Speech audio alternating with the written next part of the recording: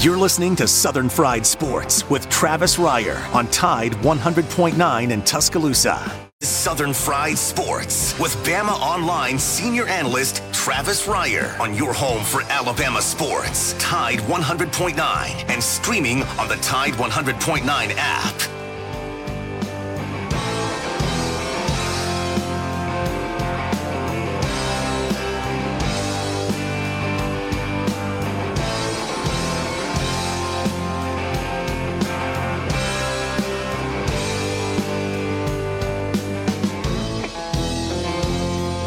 Make it through this year, I think I'm gonna put this bottle down. I guess as time goes on, I'll grow to miss it less than I will now. And I think I'm gonna tell her that I'm gonna go away for a while, till I can get this demon out. It is 11 a.m. on a Tuesday morning in Tuscaloosa, Alabama. It is time once again for Southern Fried Sports on your home for University of Alabama Athletics. Tide 100.9 FM. Travis Reier, senior analyst for BamaOnline.com, part of the 247sports.com, your trusty if not talented host of the program, which of course is brought to you by Peterbrook Chocolatier out there at 1530 McFarland Boulevard North in the Indian Hills section of our fair city. Great options for you as we head we immerse ourselves in fall, right? Feels like fall out there today. I can tell you that. Went on the morning walk, felt great out there. And so in keeping with the theme there at Peterbrook Chocolatier, all your favorite fall treats. I mean, it's hard for me not to think about fall and not think about those caramel wrapped, chocolate dipped Granny Smith apples they got for you. And they're a great shareable, by the way. You know, they're big apples. So you can take them, you can cut them up a little bit, and you've got a treat for a couple of 3-4 people there at Peterbrook Chocolatier, 1530 McFarland Boulevard North. Joined on the program by executive producer Joe Gaither, who, together, we combined to form the 60-minute man of Sports Talk Radio. Joe Gaither, how are you doing on this Tuesday morning? Oh, doing fabulous today, Travis. I like to, just a Tuesday, ready to get the day going. How about yourself? I'm doing great, man. Doing great. Kind of getting the legs back under me after the trip out to Como for Alabama's season opening win over the Missouri Tigers. I went and got stretched again yesterday afternoon. Is it feeling better? Yeah, I'm kind of digging that. Yeah, I think there's some benefit there. I do. I'm going to continue to explore that sort of routine. I've done just about everything available to you, and the stretching seems to be helping. I'm a fan so far, so we'll certainly keep you updated on that, because we know that sort of exclusive breaking info that we provide to you here on the program is exactly why you tune in. 205-342-9904. That is the Peterbrook Chocolatier studio line. Speaking of checking in, if you'd like to check in with us, you can do that there. Man, as we've talked about, big couple of days coming up in the world of sports. You got the Major League Baseball playoffs getting underway. Our Atlanta Braves set to host the Cincinnati Reds. The Braves, I like that the Braves got in there as the 2 seed, and I like that because that means the Cardinals are the 5 seed, which means the Braves won't have to see either the Cardinals or the top-seeded LA Dodgers there in the National League until the NLCS, which, man, it's just very interesting to consider how this thing's going to unfold in Major League Baseball. Now, you're going to have the higher seeds hosting 3-game series here in sort of the wild card round. But then once you get to the divisional series, you're going to have one of those being played in Arlington, Texas, one of them being played in Houston, Texas. And then from there in the National League, the winner of those divisional series will advance to the NLCS, which if you're the LA Dodgers or any of those teams in that 1-8, 4-5 seeding there in the top half of that bracket, It could be that you're in Arlington, Texas throughout the remainder of the playoffs, including the World Series, because that's where the 2020 World Series is going to be contested this year, home of the Texas Rangers. So the Dodgers, as the 1 seed, could essentially move on to Arlington in the divisional round, stay there for the NLCS, and then even perhaps the World Series. Different times, no doubt. Some football talk to get into on the program this morning. We're going to get into some of the comments made by Nick Saban yesterday at his weekly kickoff press conference. Again, this one on the heels of the win over Missouri. We'll get into some of that stuff. He had Monday Night Football last night. Well, that was an anticipated matchup, wasn't it? Kansas City Chiefs traveling to Baltimore to take on the Ravens. Patrick Mahomes versus Lamar Jackson, and once again, all Chiefs in that situation. As Lamar Jackson said himself, a little surprised to hear Lamar Jackson actually go there after the game and use the kryptonite word in relation to the Kansas City Chiefs. But that's what it is right now, man. Chiefs, win by 14, and it felt even easier than that. Not a great night for Lamar Jackson throwing the football. And that's going to continue to be the question about his game, no doubt, in terms of making plays with his legs and what he's able to do and how he's able to stress defenses from that perspective. Absolutely, no doubt. And I do think he's a better passer than some people like to give him credit for. But that performance last night makes it hard to defend Lamar Jackson from those out there who still don't believe he has the upside, even in the neighborhood of a Patrick Mahomes, maybe even not even in the neighborhood of a Dak Prescott, certainly not along the lines of a Russell Wilson. And so that was interesting last night up there in Baltimore as the Chiefs took care of business. But we're going to get into a lot of college football talk on the show today as well. We've got Brent Beard coming up in the very next segment. Brent, of course, joins us on Wednesdays as we go around the Southeastern Conference with the encyclopedic one, Brent Beard. We'll get Brent's thoughts on the weekend that was in the SEC, and we'll look ahead to the upcoming weekend, which, of course, will include the Alabama Crimson Tide right here in Tuscaloosa hosting Jimbo Fisher, Kellen Mond, and the Texas A&M Aggies. And, boy, you get the sense it's going to be a busy weekend around Tuscaloosa. Did a little research yesterday. Did a little ticket man research, did a little hotel man research to try to get a feel for what this weekend might be like in T-Town. And look, based on those results, kind of the expectation is business as usual for a home game weekend in Tuscaloosa. Now, we understand from a tailgating perspective, not going to be the case, at least on campus. But talking with some folks in the business community there in downtown here in the last week, specifically the restaurant business. And I know there's some places I know there's some places where they're adapting, they're adjusting their business hours based on the protocols and what's in play for home games. Now, there's some restaurants downtown that during an Alabama game, they're closed, especially those that are in that sort of 2:30 window or the early window. Well, I think you're going to see all of those folks open on Saturday because with no tailgating in place on campus, folks are going to need somewhere to go. And so we like that for our friends in the business community. Heat Pizza Bar among them right there in downtown Tuscaloosa. Should be great for Frank and Will and the crew. And then from the hotel perspective, I've got the Hilton app on the old smartphone. And so I said, well, let me check and see what hotel vacancy looks like for Friday and Saturday of this weekend. And the app that I use, it searches 6 properties for that chain in the Tuscaloosa area. And of the 6 it searched, there weren't any vacancies. So folks are coming, man. They're coming, even with that 25,000 type seat occupancy capacity that you're going to have for Bryant-Denny Stadium. Still projects as a bustling weekend here in Tuscaloosa. Certainly different than what I experienced out in Columbia, Missouri, which, as I wrote last night, sort of had the vibe there in Como of like a midweek Missouri Oral Roberts baseball game in February.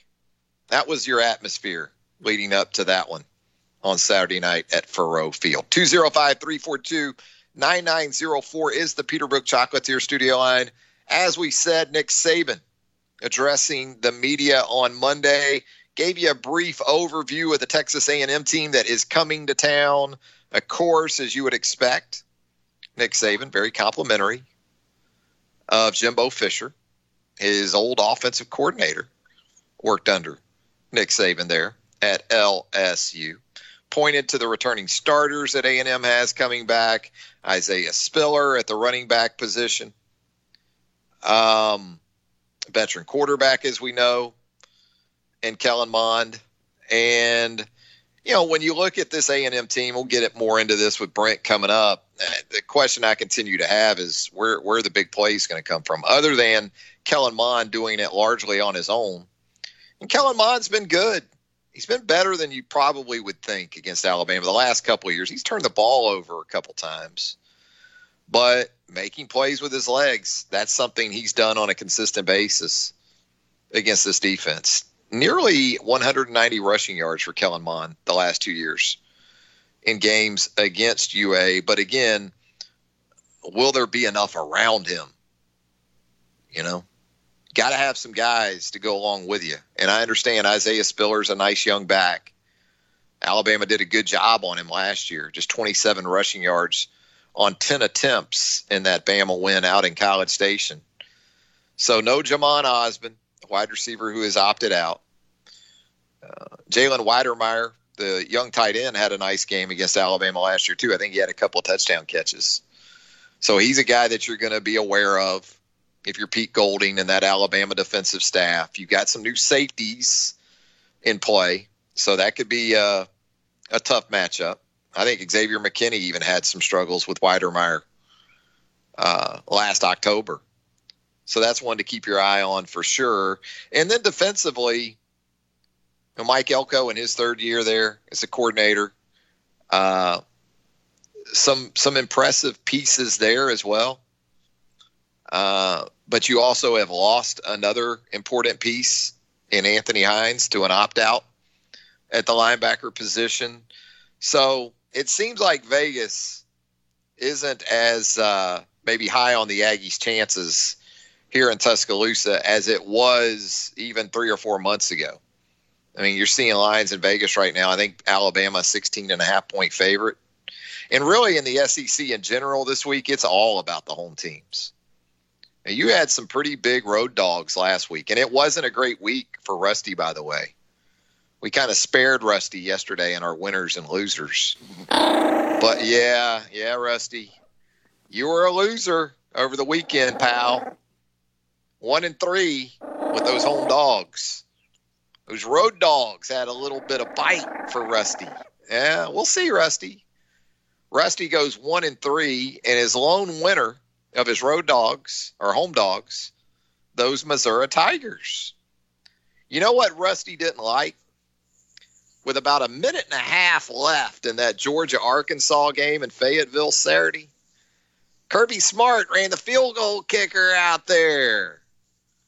Rusty was getting 26 with Arkansas at home. And Kirby runs the kicker out there in a 34-10 game with under 2 minutes to go. Kicks a little field goal, makes it 27. That was a tough one for Rusty. You know, Rusty also got hooked. He got Rusty hooked in that South Carolina-Tennessee game, too. He had South Carolina getting 3.5 at home, and the Vols win by 4. So he got hooked. Yeah, this is a tough weekend for Rusty. Rusty's now 4-3-1 with those home dogs over his first couple of weekends. So we'll see if he can bounce back this week as well. But as far as Nick Saban and those comments from yesterday, he talked about Jalen Waddle, how much fun he is to watch, all the different things you can do with Jalen Waddle. It got me to thinking, if you're Jimbo Fisher And we're talking about the issues that offense has right now with creating explosive plays. Wouldn't you like to have a guy from the Houston area playing for you there in College Station? Oof. That's got to be kind of tough to think about. Jalen Waddle at Texas A&M instead of Alabama. I think Jimbo Fisher. I think Mike Elko, the defensive coordinator for Texas A&M. Even the special teams coordinator there at A&M would probably like that idea. Pretty good. And, yeah, we're seeing Waddle utilized in a multitude of ways. Same for Devontae Smith, even John Mechie. You go back and you watch that Missouri game again, really utilize those guys at different spots. You know, this isn't 1990, okay? If you're a wide receiver these days, you need to know how to play up to 4 different positions. And that's where Alabama's certainly at with Waddle and Devontae Smith for sure. I think Mechie's getting there. I think Slade Bolden is trusted to be able to jump in at just about any spot if needed at this point in his development. But, you know, you can only send help so many guys' ways.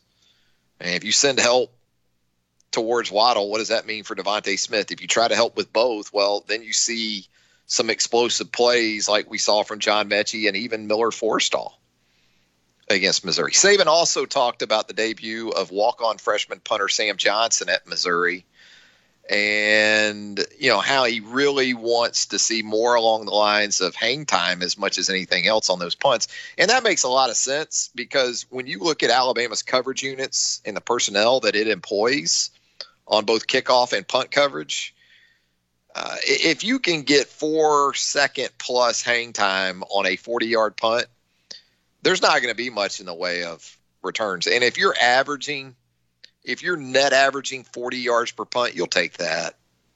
And so if Johnson can give them that, they're going to have guys. I mean, you saw Devontae Smith Saturday night. Devontae Smith's a first-round pick next spring in the NFL draft. He's beating double teams as a gunner on punts and making tackles. You know? And that's what you've got in terms of personnel that are covering kicks for this Alabama team. Also was asked about sort of the running game in the latter stages of that Missouri game and, you know, how there were some struggles there. I think Trey Sanders, 9 carries for 1 yard? And we talked about this before. You know, in an all-SEC schedule type season, you're not going to just run your twos out there and they're going to have running lanes for days. You know, Missouri wasn't just going to say, well, okay, it's 35-6. Let us put all our 2s and 3s out there. No, that's not going to happen. I mean, you've got some competitive pride at stake with some of these guys like Kobe Whiteside, Nick Bolton. These are all SEC guys, and they're not coming out of the game when it's 35-6. And so for guys like Sanders and Bryce Young, and you got to remember this too, with both Sanders and Young, Sanders coming off an injury that kept him out all of last season. Young, a true freshman. Well, that's where spring would have really helped those guys. Add up the scrimmages and the practices that they lost. And I know you can talk about the ramp-up period starting in June, and you had the walkthroughs. And no. Scrimmage opportunities, legit scrimmage opportunities. Well, there was 3 last spring that went by the boards. And then even in fall preseason practices, I know Bryce Young missed one. I still thought Bryce Young was really good in the game. But with Sanders, I think there's going to be some patience exuded there. And again, especially when you're trying to get these reps and these carries in games against SEC competition. I know, look, Missouri's not great. I'm not saying they are. But that was still a defense a year ago that ranked 3rd in the league in total D. And welcome back some key pieces in guys like Bolton and Devin Nicholson and Whiteside and the safety positions. So in other words, it's not going to be like New Mexico State when you see these guys go into games late. You know, there's not just going to be wide open hash-to-hash running lanes for guys to blow through. That's not going to be the case.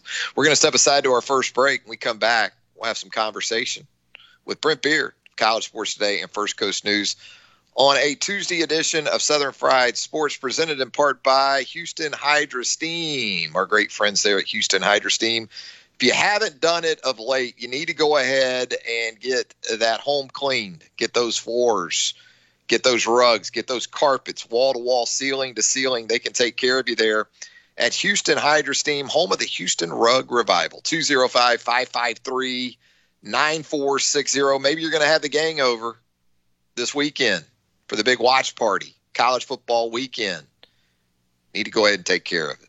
Take care of those rugs, take care of those carpets, grout, tile cleaning. They can do it all for you at Houston Hydro Steam, 205-553-9460. Back with more of Southern Fried Sports on a Tuesday right after this. From the University of Alabama, this is Crimson Tide Today. It's a daily update on Bama sports, and it's brought to you by Dex Imaging, the official copier and printer provider for Alabama Athletics. Hello again, everybody. I'm Roger Hoover. Alabama football turns its attention to Texas A&M this week as the Aggies face the Tide at Bryant-Denny Stadium at 2:30 p.m. Central. Head coach Nick Saban previewed the week ahead for the Crimson Tide. Texas A&M is a very good team. Jimbo has done a really good job there. They've got like 16 starters back from last year's team, 7 or 8 on each side of the ball. Got a really good running back. Quarterback's got a lot of experience, very good player. Offensive line has 4 out of 5 starters back. Spiller's a good running back. They got really good players. They've got 7 or 8 starters back on defense, and their defense was ranked last year, played very well last week against Vanderbilt, and only given up 12 points. I'll have more in a moment. At Alabama, Coach Saban talks about the process. It's about doing everything the right way all the time to be successful. While at Dex Imaging, we believe in the process as well. Do the job right and take care of your customers to help them be more successful. With locations throughout the Southeast, including Mobile, Birmingham, and Tuscaloosa, put the process to work for your business. Contact the professionals at Dex Imaging. Dex Imaging, the official copier and printer provider of the Crimson Tide. The Alabama coaches selected 5 players of the week following the Crimson Tide's season-opening win over Missouri last Saturday in Columbia. Mac Jones and Jalen Waddle on offense, Christian Harris and Josh Jobe on defense, and DeMarco Hellams on special teams all earned recognition for their play against the Tigers. And that's your Bama Update. Crimson Tide Today, brought to you by Dex Imaging. Crimson Tide Today is a production of the Crimson Tide Sports Network. A cool, breezy afternoon with a mixture of clouds and sunshine, the high 71. Becoming clear tonight, the low 49. Then some beautiful fall weather tomorrow and Thursday. Sunshine in full supply both days. Highs between 75 and 78. I'm James Spann on the ABC 3340 Weather Center on Tide 100.9. Tide 100.9. For more coverage of Alabama football, visit us at Tide100.9.com or download the free Tide 100.9 app. The Crimson Tide will not be denied.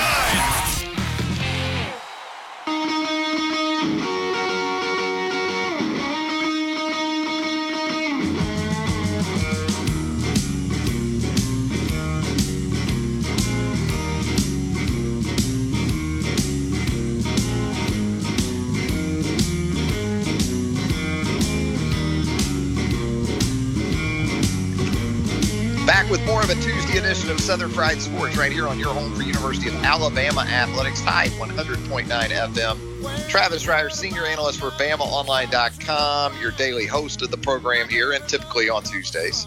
We check in with our good pal, Brent Beard of College Sports Today and First Coast News. Brent is located down there in Northeast Florida, so after what we saw from Dan Mullen's offense, back in Oxford, by the way, Dan Mullen on Saturday, is it safe to say down there anyway, Brent, that the Gator fan base has already decided that Kyle Trask is in fact Joe Burrow from a year ago, and these Gators are also essentially the 2019 LSU Tigers? Have we already come to that conclusion in Northeast Florida?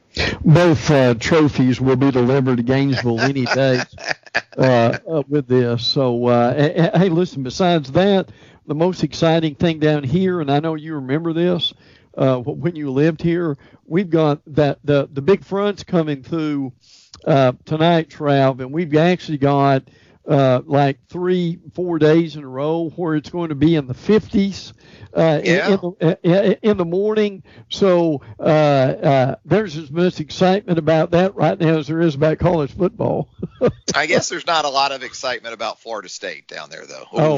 Oh my goodness. Did I know that? Look, Mike Norvell wasn't able to coach down at Miami over the weekend. So did the Noles just take the JV down there too? That was a lot of people love Miami. I think Miami's a good team. I don't think Miami's a college football playoff contender. I don't see Miami as a threat to Clemson in its own league.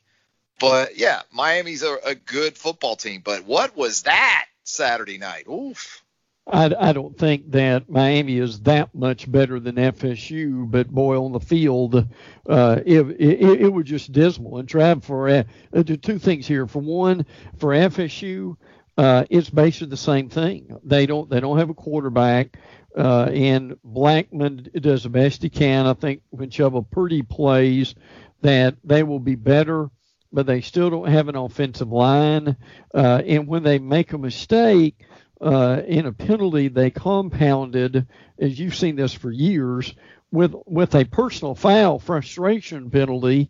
And then for Miami, they've got the best quarterback they've had in several years in Derek King, and Rhett Lashley, who I'm sure Auburn fans are wondering why he wasn't unleashed at Auburn, but we know the answer to that, has been unleashed and is spreading the ball around at Miami. But I think the reality is Miami fans need to understand they're improved, but as you said, that they're not ready to win a title.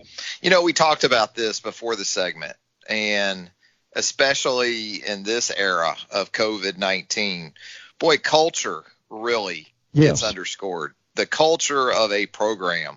And it's been a struggle for Mike Norvell at Florida State from the get-go, whether you're talking about him being called out by Marvin Wilson in relation to social justice issues. He's had the tough luck of the COVID-19 virus here of late. It shows up big. And that's what I think of right now when you talk about going from Jimbo Fisher to a layover with Willie Taggart, and now into these tumultuous first few days and months under Mike Norvell. That is a program that just on the outside anyway appears to be adrift. Well, yes, and I'll say this because I learned this from you years ago, and we kind of laugh about this, but we know what we're talking about. They have to get the last 2 years of Jimbo and Willie Taggart out of that culture. And because when they get to the fourth quarter, Trav, instead of trying to come up with ways with their mindset to win, it's how are we going to lose? And that really makes you appreciate coaches like Nick Saban, doesn't it? Well, we talked about this before, and we're going to get into, like LSU's struggles. And again, don't want to discredit what Mississippi State accomplished in Baton Rouge. Very impressive in the debut of Mike Leach. But again, it speaks to how we don't talk enough about 92 straight wins over unranked opponents for Alabama. Not just when you look at LSU, look at Lincoln Riley in Oklahoma for more on that as well. Well, I think what you've got again that Saban has over so many of the programs is this mindset that we don't get caught up in who we're playing. We're going to. They've got such competition among the first, second, third team, and there are a lot that the Oklahomas and the and frankly, Trav, the thing that amazes me about Lincoln Riley in Oklahoma is it's one thing to have that done to you once. How do you have that done to you 2 years in a row by the same team? Absolutely. So let's talk some SEC specifically from over the weekend. Most impressive performance by a team. Who would you go with there? I would probably. And you sort of, by the way, you talked about the potential for what happened in Baton Rouge. You seem to be kind of heading in that direction with Mississippi State last week when we talked with you. Listen, I never bought the hype that LSU was that highly rated. Now, obviously, they'll get better as the season goes along, but as you and I discussed over the last few months, you can't lose that many players and be able to rebound that quickly. So with that said, I would go with Mississippi State because of what Mike Leach is able to do. Look, I love Leach, but I also am realistic about Leach because he's never had a really good defense and he's never won a championship. But and I'm curious if you've seen this same thing too. The thing that we've got right now in the early stages of the year, Trav, is the thing we've got in college football right now is we have 7-on-7 football. And the teams who can do that the best right now are coming out of the box or going to be winning. Now, D coordinators are paid millions of dollars in this league to figure things out, and they will figure some of this out later on. But the stat that caught my eye with the Mississippi State, and this is something that you and I have talked about, not only how he develops quarterbacks, but also receivers. Trev, they had like 383 yards after the catch for Mississippi State. Now, that was a combination of developing receivers and maybe who didn't play for LSU. So I'll give it to Mississippi State because they handled the 7-on-7 as well as anybody this weekend. And when you think about the weekend and the openers in the Southeastern Conference, a lot of veteran experienced quarterbacks were the guys that had success. Yes. Mac Jones had got the experience last year, very good at Missouri. KJ Costello, new to Mississippi State, but played a lot of football at Stanford. Even Jared Guarantano at this point at Tennessee qualifies for that status. Kyle Trask, another one of those guys. It just seemed to be the case more so than what we've seen maybe in some previous years where there's sort of been a splashy freshman that has arrived on the scene in the league and really around college football in general. I think what you've got is when you've got these experienced players, they haven't been overwhelmed by COVID and the inactivity. And I think, for instance, Trav, a Bryce Young would have been a lot more prepared if he'd had a spring under his belt and obviously had more work than he did. And I think you could probably throw Bo Nix in there. I think Bo Nix is not where he wants to be, but I could see some improvement. Of course, when you've got Seth Williams winning 50-50 balls, that helps, doesn't it, Trav? But the point's well taken. The teams with experienced quarterbacks, and I would even go with Felipe Franks in Arkansas, who played Georgia well until Georgia just overwhelmed them with their personnel. That was a huge element of this weekend. You talk about how quarterback-centric the league has become, man. And you look around the league, and I'm trying to figure out who ran the ball for big numbers in the league. It's tough to really come up with a performance. I mean, Najee Harris, and this is the way you're going to have to calibrate your thinking when it comes to the run game and the running back position in general. It's all about scrimmage yards. Because when you look at Kylan Hill's numbers on the ground against LSU, they were fine. But when you look at what he did as a receiver, he devastated LSU from that perspective. Najee's kind of the same way. Najee had in excess of 100 scrimmage yards at Missouri, scored 3 touchdowns. Scrimmage yards and getting in the end zone. I mean, that's what it's essentially about with the running back position now. It's kind of a trickle down once again from the National Football League. It's a lot of what you see in the NFL these days. And it's kind of amazing to me because I would think fan bases would be more up in arms, or they used to be anyway. I mean, when you look at some of these rushing performances from over the weekend, that would be something that would draw the ire of support. Not so much anymore. It's almost like it's just a given that, we're not going to run for 200 yards every game. That's just not going to happen. Well, I think the team that came the closest to that was Florida. Florida had 196. Now, again, they don't have a real bell cow yet, do they, Trav? But it was a combination of several guys. And to Mullen's credit, since Mullen's been at Florida, when they've either run for 200 or gotten close to it, he's undefeated. So that's something that coaches talk about balance, which is going to be really hard to do. But Florida as a team probably did as well as just about anybody in the league with that on Saturday. So, as we sort of look ahead to the upcoming week and you look at this slate of games and you start again with an early game. It looks like Florida's in that 11 a.m. kickoff window once again, this time with South Carolina visiting the Swamp. That's an ESPN game at 11 a.m. Central. Missouri at Tennessee, also in that 11 a.m. window, that one on the SEC Network. You get into Alabama, Texas A&M, your 2:30 CBS game. Kentucky at 3 o'clock is going to host Ole Miss, and then that 6:30 time frame that you have, 6:30 time frame that you have, Arkansas at Mississippi State. Big one, Auburn at Georgia, LSU at Vanderbilt. Which one of those games maybe has your interest peaked the most as we move throughout the week, Brent? Well, I think to me it's got to be Georgia hosting Auburn with what's at stake for both of those teams, not only as far as what a win would do for boosting Auburn's confidence, particularly with LSU down, and if Alabama beats A&M, but if Georgia is able to solidify what's going on at quarterback, which that's certainly up in the air at this point. And by the way, Trev, I believe Auburn's not won in Athens since like 2005.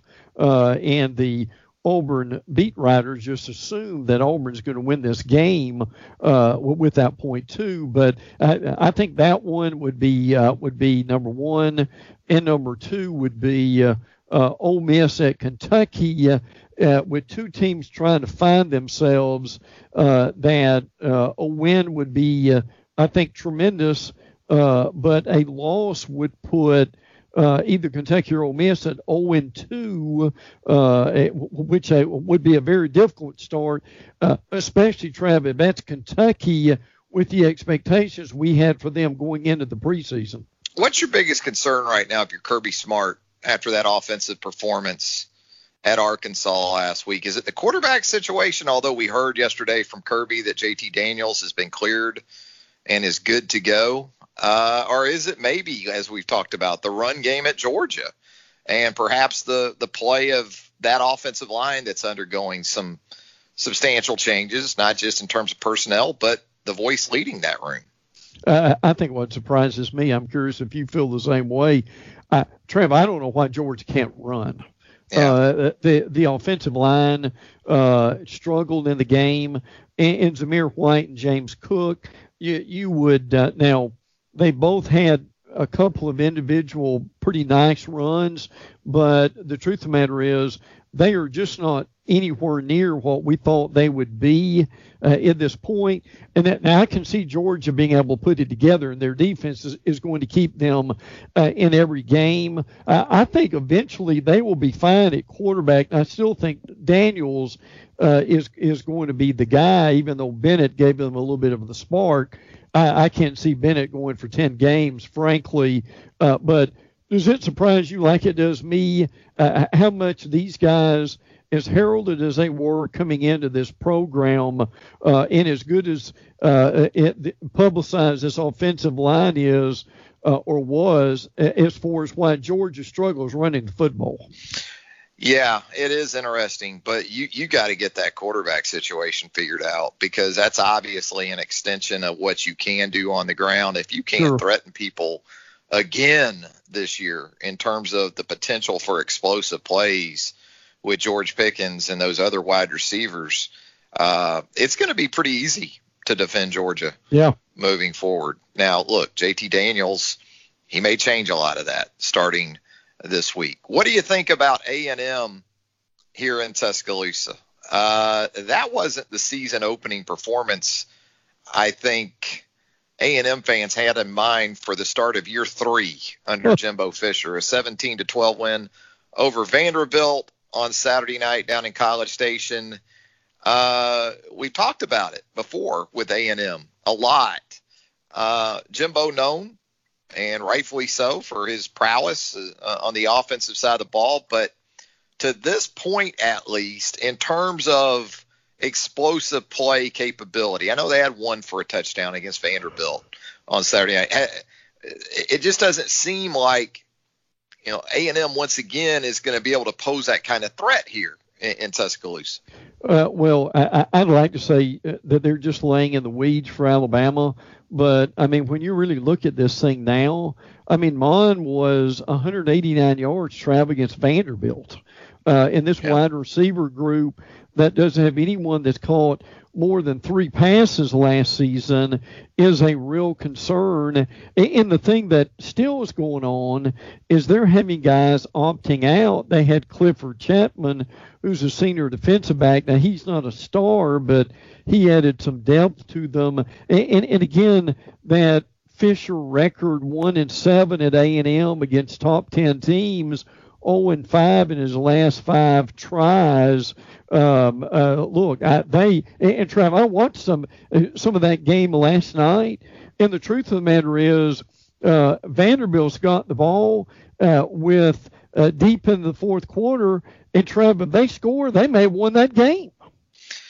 Yeah, and look, the A&M defense looked to be as built with everything it's bringing back, and despite losing Anthony Hines, one of its starting linebackers and leading tacklers there in the opt-out process before the season, it looks like maybe Mike Elko is going to come a little bit closer to earning that $2 million plus in year 3. But you're right about Mon. The thing about Kellen Mond that'll stand out when you do your research on him in the passing game is yards per attempt. Yes. It seldom reaches beyond 7 yards, whereas Mac Jones and Tua here in the last couple of years, I mean, we're talking about guys that were among the best of the best in that regard, in excess of 10 yards per attempt. But again, it goes back to, Jamon Osmond, your top wide receiver, opts out. That's right. I want to say A&M's most prolific receiver against Vandy was 4 for 40. I think that was it, and correct. Correct. So that continues to be a bugaboo as we get into year 3 here under Jimbo Fisher. From the Alabama perspective, Brent, what are your thoughts of this team coming out of Missouri, and what are some of your expectations maybe in some areas of this team moving forward? I thought they did what they really needed to do. That they got ahead early. They looked pretty efficient, pretty crisp. And I know people complain because he put a lot of the second, third team in the fourth quarter. But look, you've got to play all the people you can play right now in order to get ready in case you've got a problem with COVID and with people being out during that time. So we can nitpick with it, but obviously when some of your stalwarts in the offensive line went out, they were unable to be able to run like we thought they might. I thought the defense to me was, and that's what I've been looking at the whole offseason, is would they be improved defensively? Dylan Moses being in there just creates an energy and I think leadership that was sorely lacking last year, and they were able to put pressure on. I think they had almost close to 10 tackles for loss, so that was quite impressive to say the least. So, Trav, I think with the starters certainly I thought looked fine. They played a lot of players, and for anybody griping about the outcome, I know Missouri snuck a few in there late, but you got experience with these guys, and right now that's paramount to me above anything else. Yeah, I think you said it with Dylan back in the middle of that defense, and he's only going to get better. I think that's going to be the case for that defense in general. I think when you look at the back end, that's where you've had your primary concerns. I think you'll see continued improvement there. But as I've said before, when you've got three dynamic playmakers at the linebacker level with Moses and Harris, and now the true freshman and Will Anderson, they can help you cover for a lot. And perhaps you get Christian Barmore back here pretty soon on that defensive line to give you maybe a little uptick in some playmaking ability as well. Well, Brent, as always, great stuff here on the program. Always look forward to it. Look forward to doing it again next week. Thanks so much, Brent. Always, pal. Take care. There he goes, Brent Beard of College Sports Today and First Coast News. If you haven't already, give Brent a follow on Twitter at Brent Beard, Beaird. Back with more of a Tuesday edition of Southern Fried Sports presented by Peterbrook Chocolatier right here on Tide 100.9 FM right after this. A cool, breezy afternoon with a mixture of clouds and sunshine, the high 71. Becoming clear tonight, the low 49. Then some beautiful fall weather tomorrow and Thursday. Sunshine in full supply both days. Highs between 75 and 78. I'm James Spann on the ABC 3340 Weather Center on Tide 100.9. The flagship station for Alabama Crimson Tide football. Alabama touchdown. Only on Tide 100.9 and streaming on the Tide 100.9 app.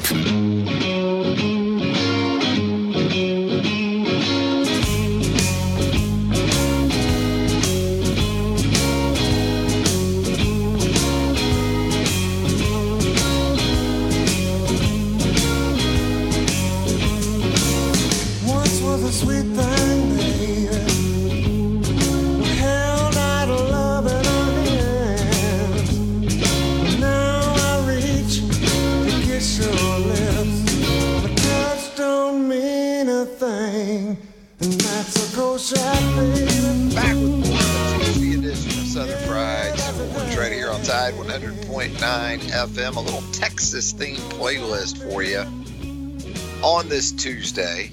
And when I think of Texas, I think of that guy right there, the late, great Stevie Ray Vaughan. If you're ever in Austin, Texas, right there on the banks of the Colorado River, great tribute to the man, Stevie Ray Vaughan. Statue right there. You can check out if you have the opportunity to do so.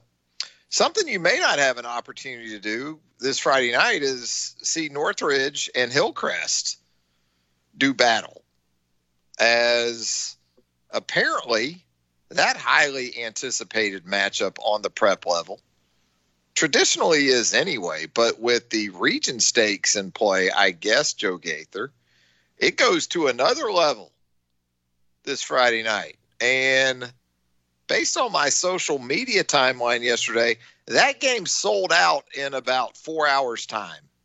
Northridge Hillcrest. Yeah, I understand. We've got some capacity limitations that we're talking about, but still, Northridge and Hillcrest sold out in less than 4 hours yesterday. How about that? I'm sure that, you know, I need some help there maybe. I may need some help Friday night for the Jags and the Pats. There you go. Yeah, that should be a great game. I know, like I said earlier, being able to keep up with high school football in the area with Joe and the crew that he has is just such a great thing.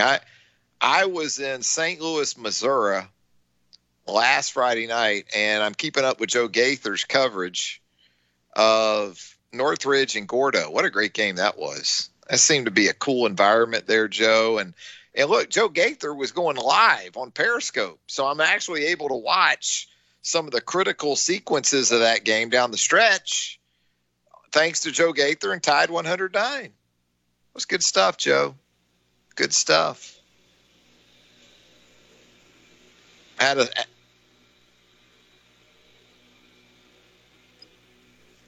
Yeah, exciting game. 17-13, our Jags get the win over a really good Gordo team. So the high school football action in the area continues to ramp up, and that will be the case again on Friday night with Northridge and Hillcrest. You know, we were talking to Brent Beard. It's kind of a big week for Gus Malzahn. Now, Gus has done enough, I think, for the Auburn fan base. Beaten Alabama 3 times in 7 tries. You know, that's going to keep you employed right there. But you know where Gus hasn't beaten Alabama or Georgia?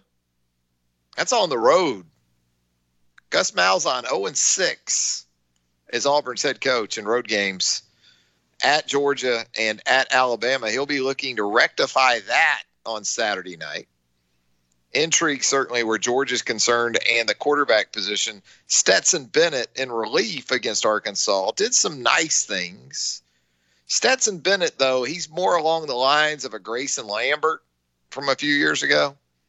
Remember Grayson Lambert? I guess that's been 5 years ago now. Stepped in there as a transfer from Virginia.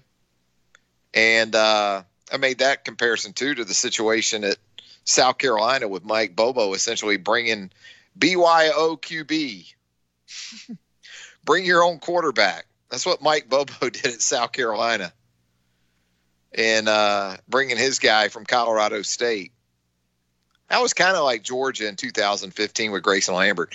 It might be a similarity there, too, that you're going to be able to draw in that.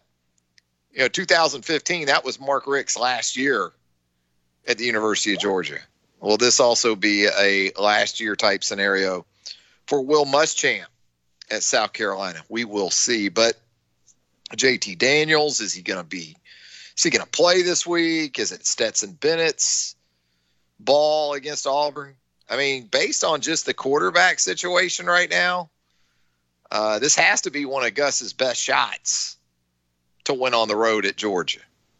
Maybe JT Daniels is able to go and play at a high level. We'll see. But Gus trying to get off the snide there where the road matchups with the two primary rivals are concerned. Wanted to mention it yesterday, but another nice pickup for Nate Oates in the Alabama men's basketball program over the weekend. Jashawn Holt, the 6'6", versatile performer from Roswell, Georgia, on Sunday committed to Alabama. Seems like everybody Alabama gets committed these days is 6'6", right? 6'6", long, and can stroke the three, play some defense. 4-star pickup in Jashawn Holt for the 2021 cycle. So the construction of this program from a personnel perspective continues to take hold for Nate Oates. We have Antoine Petway, the assistant, primarily in charge of that recruitment with Holt. Big year, big recruiting cycle for Pet. Picks up Holt, and he's still got J.D. Davison that he's trying to land, the in-state star guard, top 20 player nationally. That one's going to be interesting to watch play out. Alabama-Auburn also very much in that mix for Davison. That's going to do it for a Tuesday edition of Southern Fried Sports. The lunch whistle today, the aforementioned Heat Pizza Bar, downtown Tuscaloosa at Government Plaza. It is a Thai chicken pizza Tuesday. So that means starting at 6 o'clock, you can get those Thai chicken pizzas at Heat Pizza Bar for just $7. Trust me. That's a great, great deal on a great, great pie. Heat Pizza Bar, downtown Tuscaloosa at Government Plaza. Thanks to Joe Gaither. Thanks to Brent Beard. Thanks to you as well. And until 11 a.m. on Wednesday, have a great rest of your Tuesday, everybody.